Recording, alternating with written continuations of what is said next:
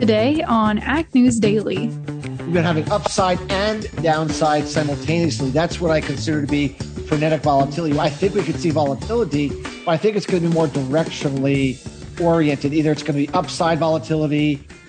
Good afternoon, ladies and gentlemen, and happy Market Monday, and welcome to 2022. Delaney Howell, joined today by Ashton Carr. Ashton, it feels weird. We have not talked over Zoom or on the podcast for over a week now. I know. I am a little worried that things are going to be a little rusty. So folks, please bear with us as we kind of get back into the rhythm of things. I'm just really hoping that this is like riding a bike and I won't have any stumbles. It is. It's just like riding a bike, Ashton. And you've got to probably hopefully feel a little bit relaxed and rested up to do the podcast today. I know I certainly do. I have been in Florida for about the past 10 days. So I've gotten a lot of beach time and sun time, and it's just a much more relaxing environment down here. And unfortunately, I think we're heading home to like -6-degree weather later this week. So that won't be super exciting, but yeah, that doesn't sound fun at all. That's quite the turnaround. I hope that your allergies are okay going from one extreme to another. Mine have been acting up a little bit because I came home to Lubbock to some snow on New Year's Day. Ooh, that doesn't sound high on my list. We've missed all the snow because we left right before it started snowing back home. And so we've still, been through this winter without seeing any snow. So we're going to see that quickly this week when we get back home. Well, Delaney, I know that we have a lot to catch up on, and there's been a lot going on in the news since we last spoke. So why don't you go ahead and kick things off for us? Well, there certainly has been a lot in the news, Ashton, and I won't steal too much of the attention away from what I'm sure Sean Hackett will share with us here coming up in just a moment, chatting markets. But a lot of attention has been shifted here over the last couple of weeks to South America. Really, since we left the podcast, things have started to escalate a little bit more because over the past 4 weeks, Ashton, we've seen crops in Brazil and Argentina go from a 90% good to excellent rating to a just 58% rating. So a pretty huge decrease in the last 4 weeks. So a lot of attention has been placed on what's going to happen with these timely rains. They have still been getting rains in a lot of areas, so much so that it's pushed some folks out of the field.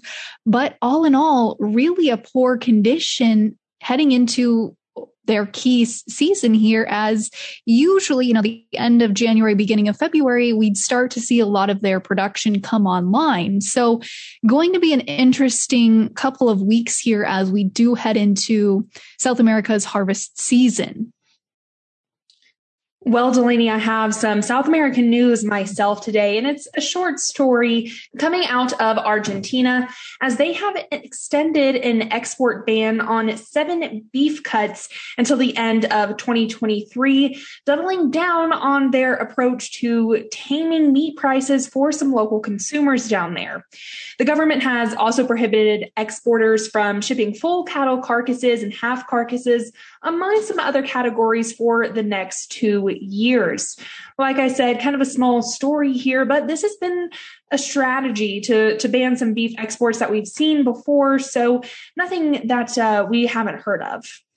No, absolutely not. And, as you look at continuing influx and continuing shifts in demand in the protein industry, there's a couple of other big factors here at play, Ashton.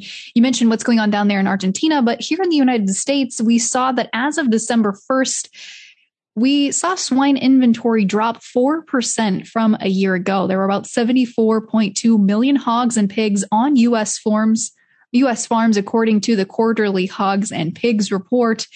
And we also saw, that piece of news come out earlier in last year, end of last year, sounds weird to say, but end of 2021, we saw that piece of news come out. Then today we saw some fresh news come out, and I don't believe that the Biden administration has made formal remarks yet, but they are going to be making some remarks later today on their new, more competitive and more resilient meat and poultry supply chain plan, which could be good and bad for agriculture, yet to be seen. But the White House is going to be meeting virtually this afternoon with family and independent farmers and ranchers as the administration will be rolling out their plan to what they say boost competition and reduce prices in the meat processing industry. They say it's unfair that, basically there are 4 large corporations that control about 85% of the beef marketplace and 54% of the poultry marketplace and 70% in the pork marketplace. So they are earmarking about $1 billion in the American Rescue Plan for funds to expand what they say is independent processing capacity. And like I said, we've not seen them officially meet yet, but they're planning to roll out that plan and basically share how they plan on fixing, I'll say that in quotation marks, fixing the protein industry. As you know, we've continued to see a lot of price fixing and scandal around different allegations there with price fixing and monopolization in the protein industry. They officially have a plan, and we will find out what it is probably later this afternoon, Ashton. Yeah, Delaney, they're supposed to meet, I think it's 2 p.m. ET is what I saw. It's a 2 p.m. something. So I think we'll have a little bit more to say tomorrow about this when things actually come out. But I do want to mention that we heard from the National Economic Council Deputy Director, and he sounds pretty hopeful, says that it will benefit farmers and ranchers. So definitely going to be looking out for that news and hopefully reporting more tomorrow afternoon when we speak once again. But I just have one other story really to talk about today because, of course, the announcement from the Biden administration was one of them, and it is coming out of Bulgaria. I'm just kind of following up here on the bird flu outbreak that we've been seeing. Of course, we haven't heard or we haven't really talked about anything for the past week or so, but did want to follow up on this piece of news today as Bulgarian veterinary authorities started culling over 39,000 chickens in the southern village after a bird flu outbreak was confirmed at 2 different industrial farms there. This is the second outbreak in the village since April when over 40,000 hens were culled. And we also saw another outbreak out of France in the western portion of the country, making it the first outbreak in that region. So, of course, we're going to keep following along with this bird flu story as we go through 2022 here. Well, another story we're going to have to follow here in 2022 is GMO labeling, because there's a couple key pieces of information that have shifted now in 2022. The first being that the new GMO disclosure has officially taken effect as of January 1st. And we're calling it a disclosure because it's not really mandatory labeling, but a mandatory disclosure and only in certain cases. But there's ongoing legal challenge about whether or not we should allow folks to require GMO labeling and GMO mandatory disclosures.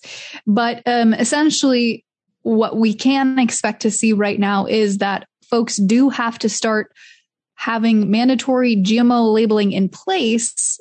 And there's a lot of question mark about that. Who's going to pay for this new cost to adhere to these standards? Will it be overturned? We've seen folks sue the USDA over this measure. So certainly a lot of question marks remain there. But on the other side of this, the flip side of this here, China has given official safety approval to more domestic GMO corn types in a move that they're calling to ensure food security. They say that they plan to approve the safety of more GMO corn varieties produced by domestic companies. And that was announced by their agricultural ministry late Monday, which comes after Beijing last month proposed an overhaul of regulatory seed rules to pave the way for the approval of more GMO crops. So it certainly seems that China's seen the writing on the wall and understands that to feed their growing population, they certainly are going to have to let more traits and technologies like GMOs come into their marketplace, Ashton. Delaney, I have a funny story that I want to share when it comes to GMOs. One of my friends is a server and she's not involved in the ag world at all, but she knows how I feel about GMOs and labeling and those kinds of things. And she said that a woman at one of her tables the other day asked if their corn tortillas were non-GMO. And she was like, well, it's not on the package. I don't think so. And the woman just opted to go for flour tortillas instead. And my friend, she was telling me, well, if you're that concerned about, your health and GMOs and things, why are you so scared of GMOs, but you'd rather opt out for the flour tortilla instead just to avoid it altogether? I don't know. I thought it was pretty funny because she was kind of up in arms about it, and she's not even one to be up in arms about the world of ag. So I thought it was a little funny to hear that story. Well, we don't typically shop at Whole Foods, but there's not a lot of options for grocery store chains down here in Destin, Florida, where we're at this week. And so Blaine and I stopped at Whole Foods the other day because they had a pretty good seafood selection, actually. And so we were walking through the store and just, remarking about how they have all of these different products that are marked non-GMO and organic. And the thing that always kills me is that half the products they label as non-GMO are products that don't have GMO varieties available to them anyways. So it's just, I don't know if you want to call it false advertising or misleading the consumer, but it is pretty misleading to a consumer to see something and think, oh, this is non-GMO, but everything is non-GMO in that variety of X because there is no GMO variety to have an alternative option for. See, that's what kills me. I kind of think that it's a little bit of fear mongering. I think people are definitely scared of GMOs if they don't exactly know what it is. But I just kind of giggle every time someone talks about GMO products and there's not any kind of GMO variety. Yes, I agree. It certainly is fear mongering or whatever you want to say, but very interesting nonetheless.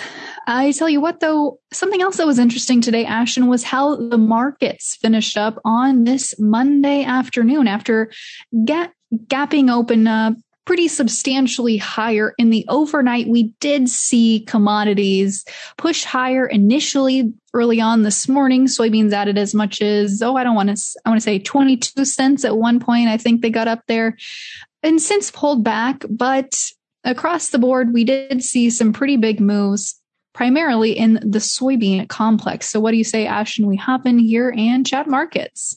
Let's get into it.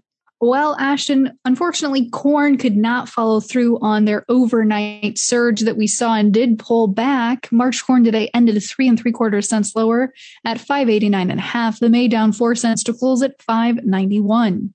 In the soybean pits today, this really was where I mentioned earlier. The biggest moves for today trading on South American weather is the January soybean contract added 5 1/4 cents, closing at 13.44. The March up 16 1/4 cents, closing at 13.55.5. Chicago wheat pulled back today as the March contract shed 12 3/4 cents, closing at 7.58. The May down 12 1/2 cents, closing at 7.61 3/4. Hopping over into the livestock pits today, we saw weakness across the cattle complex as the February live cattle contract shed 77 1/2 cents, ending the day at 138.92.5. The April down 62 1/2 cents, closing the day at 144.20. And in feeder cattle today, the March contract shed 42 1/2 cents, closing at $169.52. The April down 27 1/2 cents, closing at 172.47.5. And in lean hogs today, the February contract shed 35 cents, closing at 81.12.5. The April down 7 cents, closing at 86.65. Lastly, wrapping things up here, Ashton, with the Class 3 dairy milk futures. January added 4 cents today, closing at 20.08. The February up 33 cents, closing at 21.05. Without further ado, let's kick it over to our conversation with Shawn Hackett.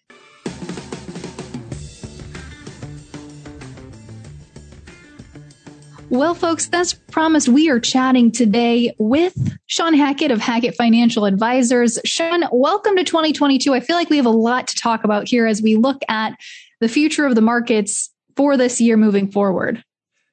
There's always, at the beginning of every year, Delaney, there's always the chance for different trends, new beginnings, and different stories to develop. And so it's always a good time to take a litmus test of where are we and where are we going.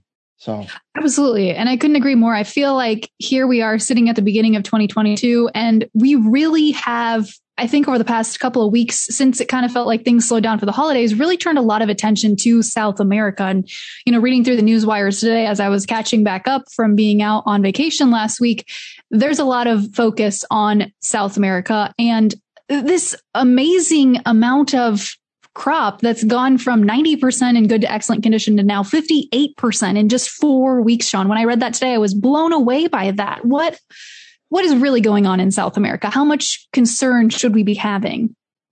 Well, I mean, we have to remember the expectation, at least on soybeans, for example, was for another bin buster record crop out of Brazil of all time. And clearly with the drought conditions in the southern Brazilian areas, I think it's pretty clear we're not going to have that kind of a crop. Now, it doesn't mean it's a disaster. I still think Western Brazil looks pretty good, and that's going to kind of make up for some of the losses in the South. But I think overall, we're looking at a good but not great crop. And because soybeans had such a bearish expectation, that means that the market needed to reprice the market higher, as it has been doing.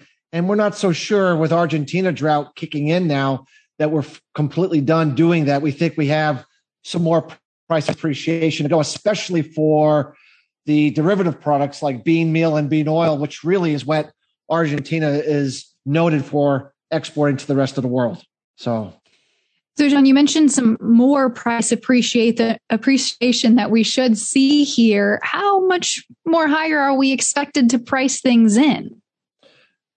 Well, if we're correct that we're going to have a good but not great crop out of Brazil, and that we're going to have a serious drought situation in Argentina where the crop could be, actually pretty poor, we're thinking, soybean prices probably have to move themselves well into the mid upper 14s, probably to factor all that in. Remember, the crush margin is fantastic because of the big rally in bean meal prices in the last month. And of course, bean oil has been good all along. So if we have problems with supply out of Argentina and those derivative products prices go higher, I mean, we're just going to continue to crush as many beans as we can get our hands on. And that would suggest needing to move the dial higher, we think, at least in that mid upper 14 level, if we're correct about this Argentina drought extending into the latter part of the first quarter.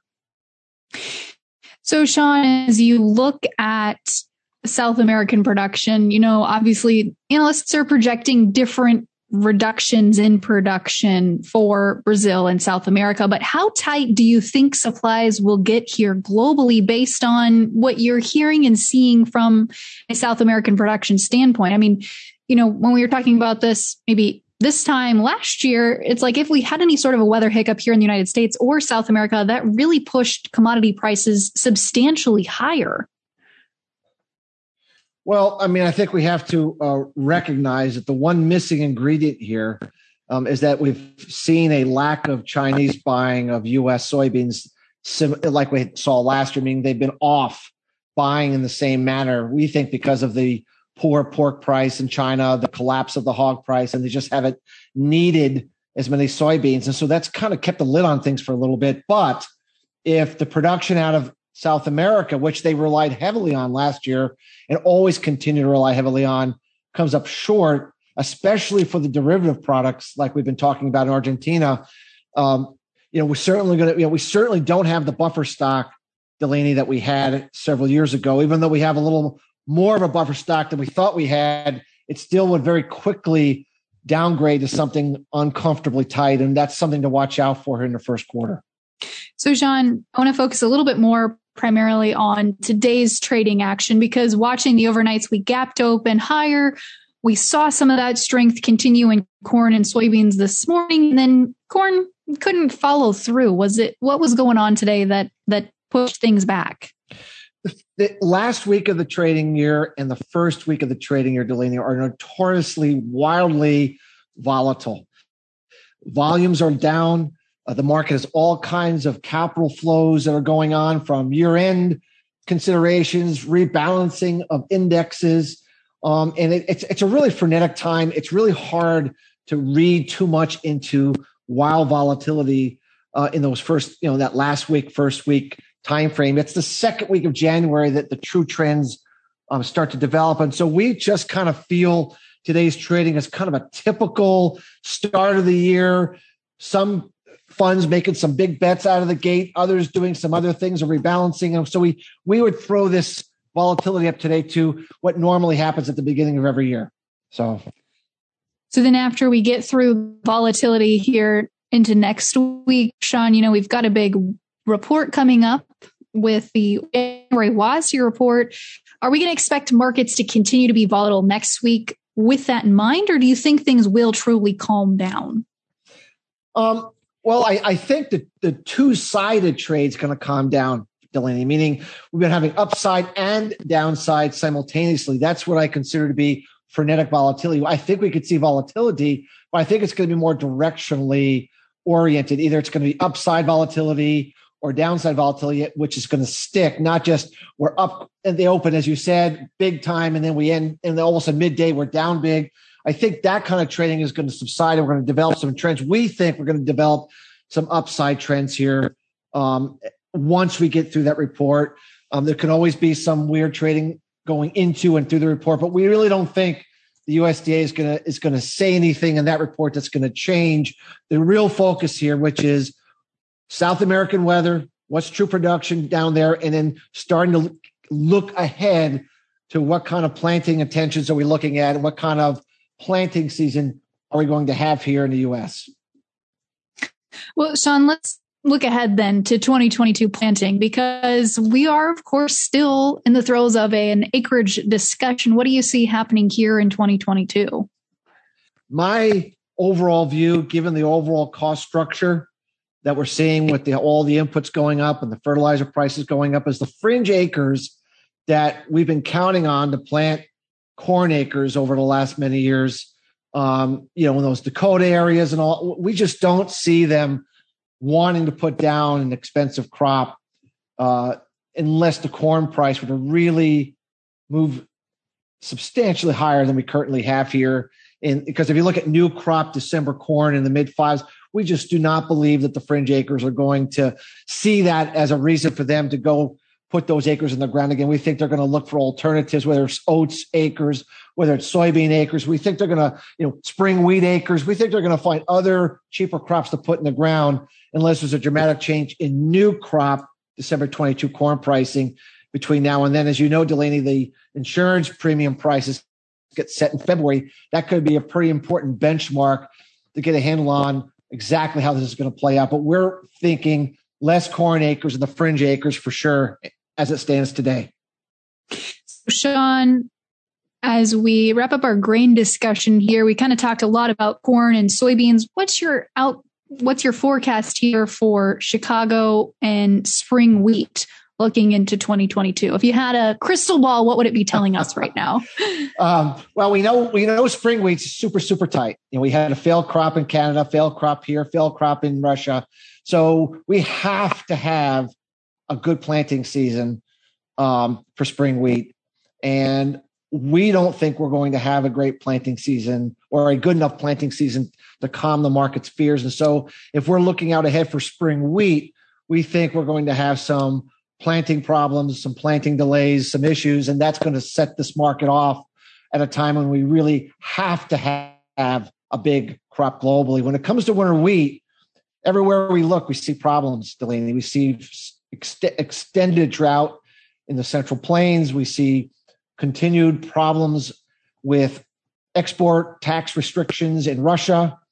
We see, and even though we were supposed to have this pretty big crop out of Australia, excessive rainfall at the wrong time seems to have clipped that crop considerably, and now looks like it's going to be just a good crop, not a great crop. So when I look ahead at spring wheat, we think that once again, like spring wheat, the winter wheat crop's going to have problems coming out of dormancy in terms of being too dry and not having ideal conditions. And we also have to worry about winter kill. We've had a warm winter thus far, but it does look like some very, very cold weather is coming in here in January, and there's not a lot of snow cover. And if we catch the right cold without snow cover, that could be at a time when the crop conditions are really poor.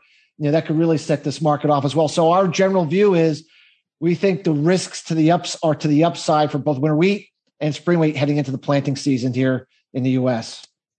Yeah, I've been in Florida for the past week and a half, and so haven't had to deal with any of the winter weather mix that the Midwest has been receiving. But unfortunately, we're dealing with that this week. But what you're suggesting there, I've heard that echoed by a lot of wheat farmers, that they're seeing the same things you're suggesting. So certainly going to make for an interesting year this year as well. But Sean, as you look at outlook here for cattle and hogs, what does 2022 pose? Everything we see, Delaney, says less animals, less animals, less animals for both markets, meaning we got the pigs report out of the USDA, continues to show lower numbers, not looking to rebuild the hog herd in the U.S.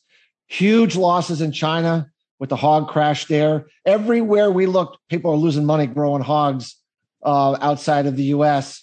And so when we're looking at a situation of lower hog numbers at a time that we believe that China's going to have to start rebuilding their herd after the liquidation last year from their second route of African swine fever, there's going to be a big slingshot here, we think, from the second quarter onward, where they're going to come back and be big buyers of U.S. pork, which has been lacking here.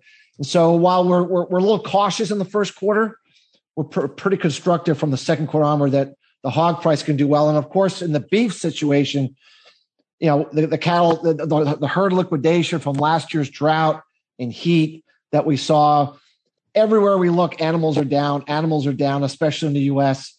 And we think that the packing house problem, which we suffered from the last year and a half, where they couldn't bring animals through because of problems with COVID and fires and things of that nature, are not going to be there because we're simply not going to have enough animals to bring through, and they're going to start bidding up those animals as the demand continues to be strong. And so from just maybe, Delaney, the animal producer, the cattle producer, the hog producer is going to get the upper hand from the packing houses.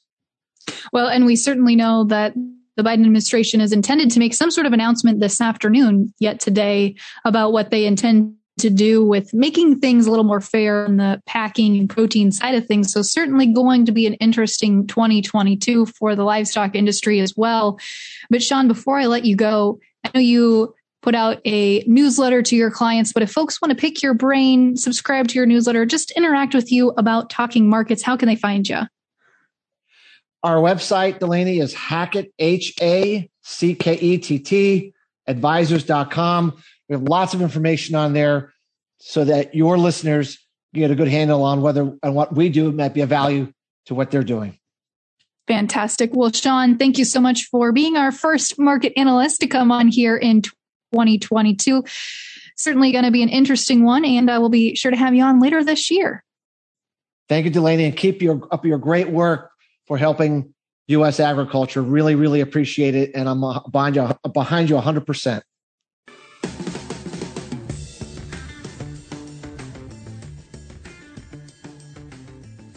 Thanks again there to Sean for being our first Market Monday interview and general interview of 2022. We have some exciting things coming this week as well as the rest of the year, so folks, do stay tuned for that.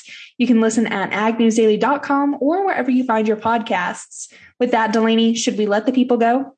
Let's let them go.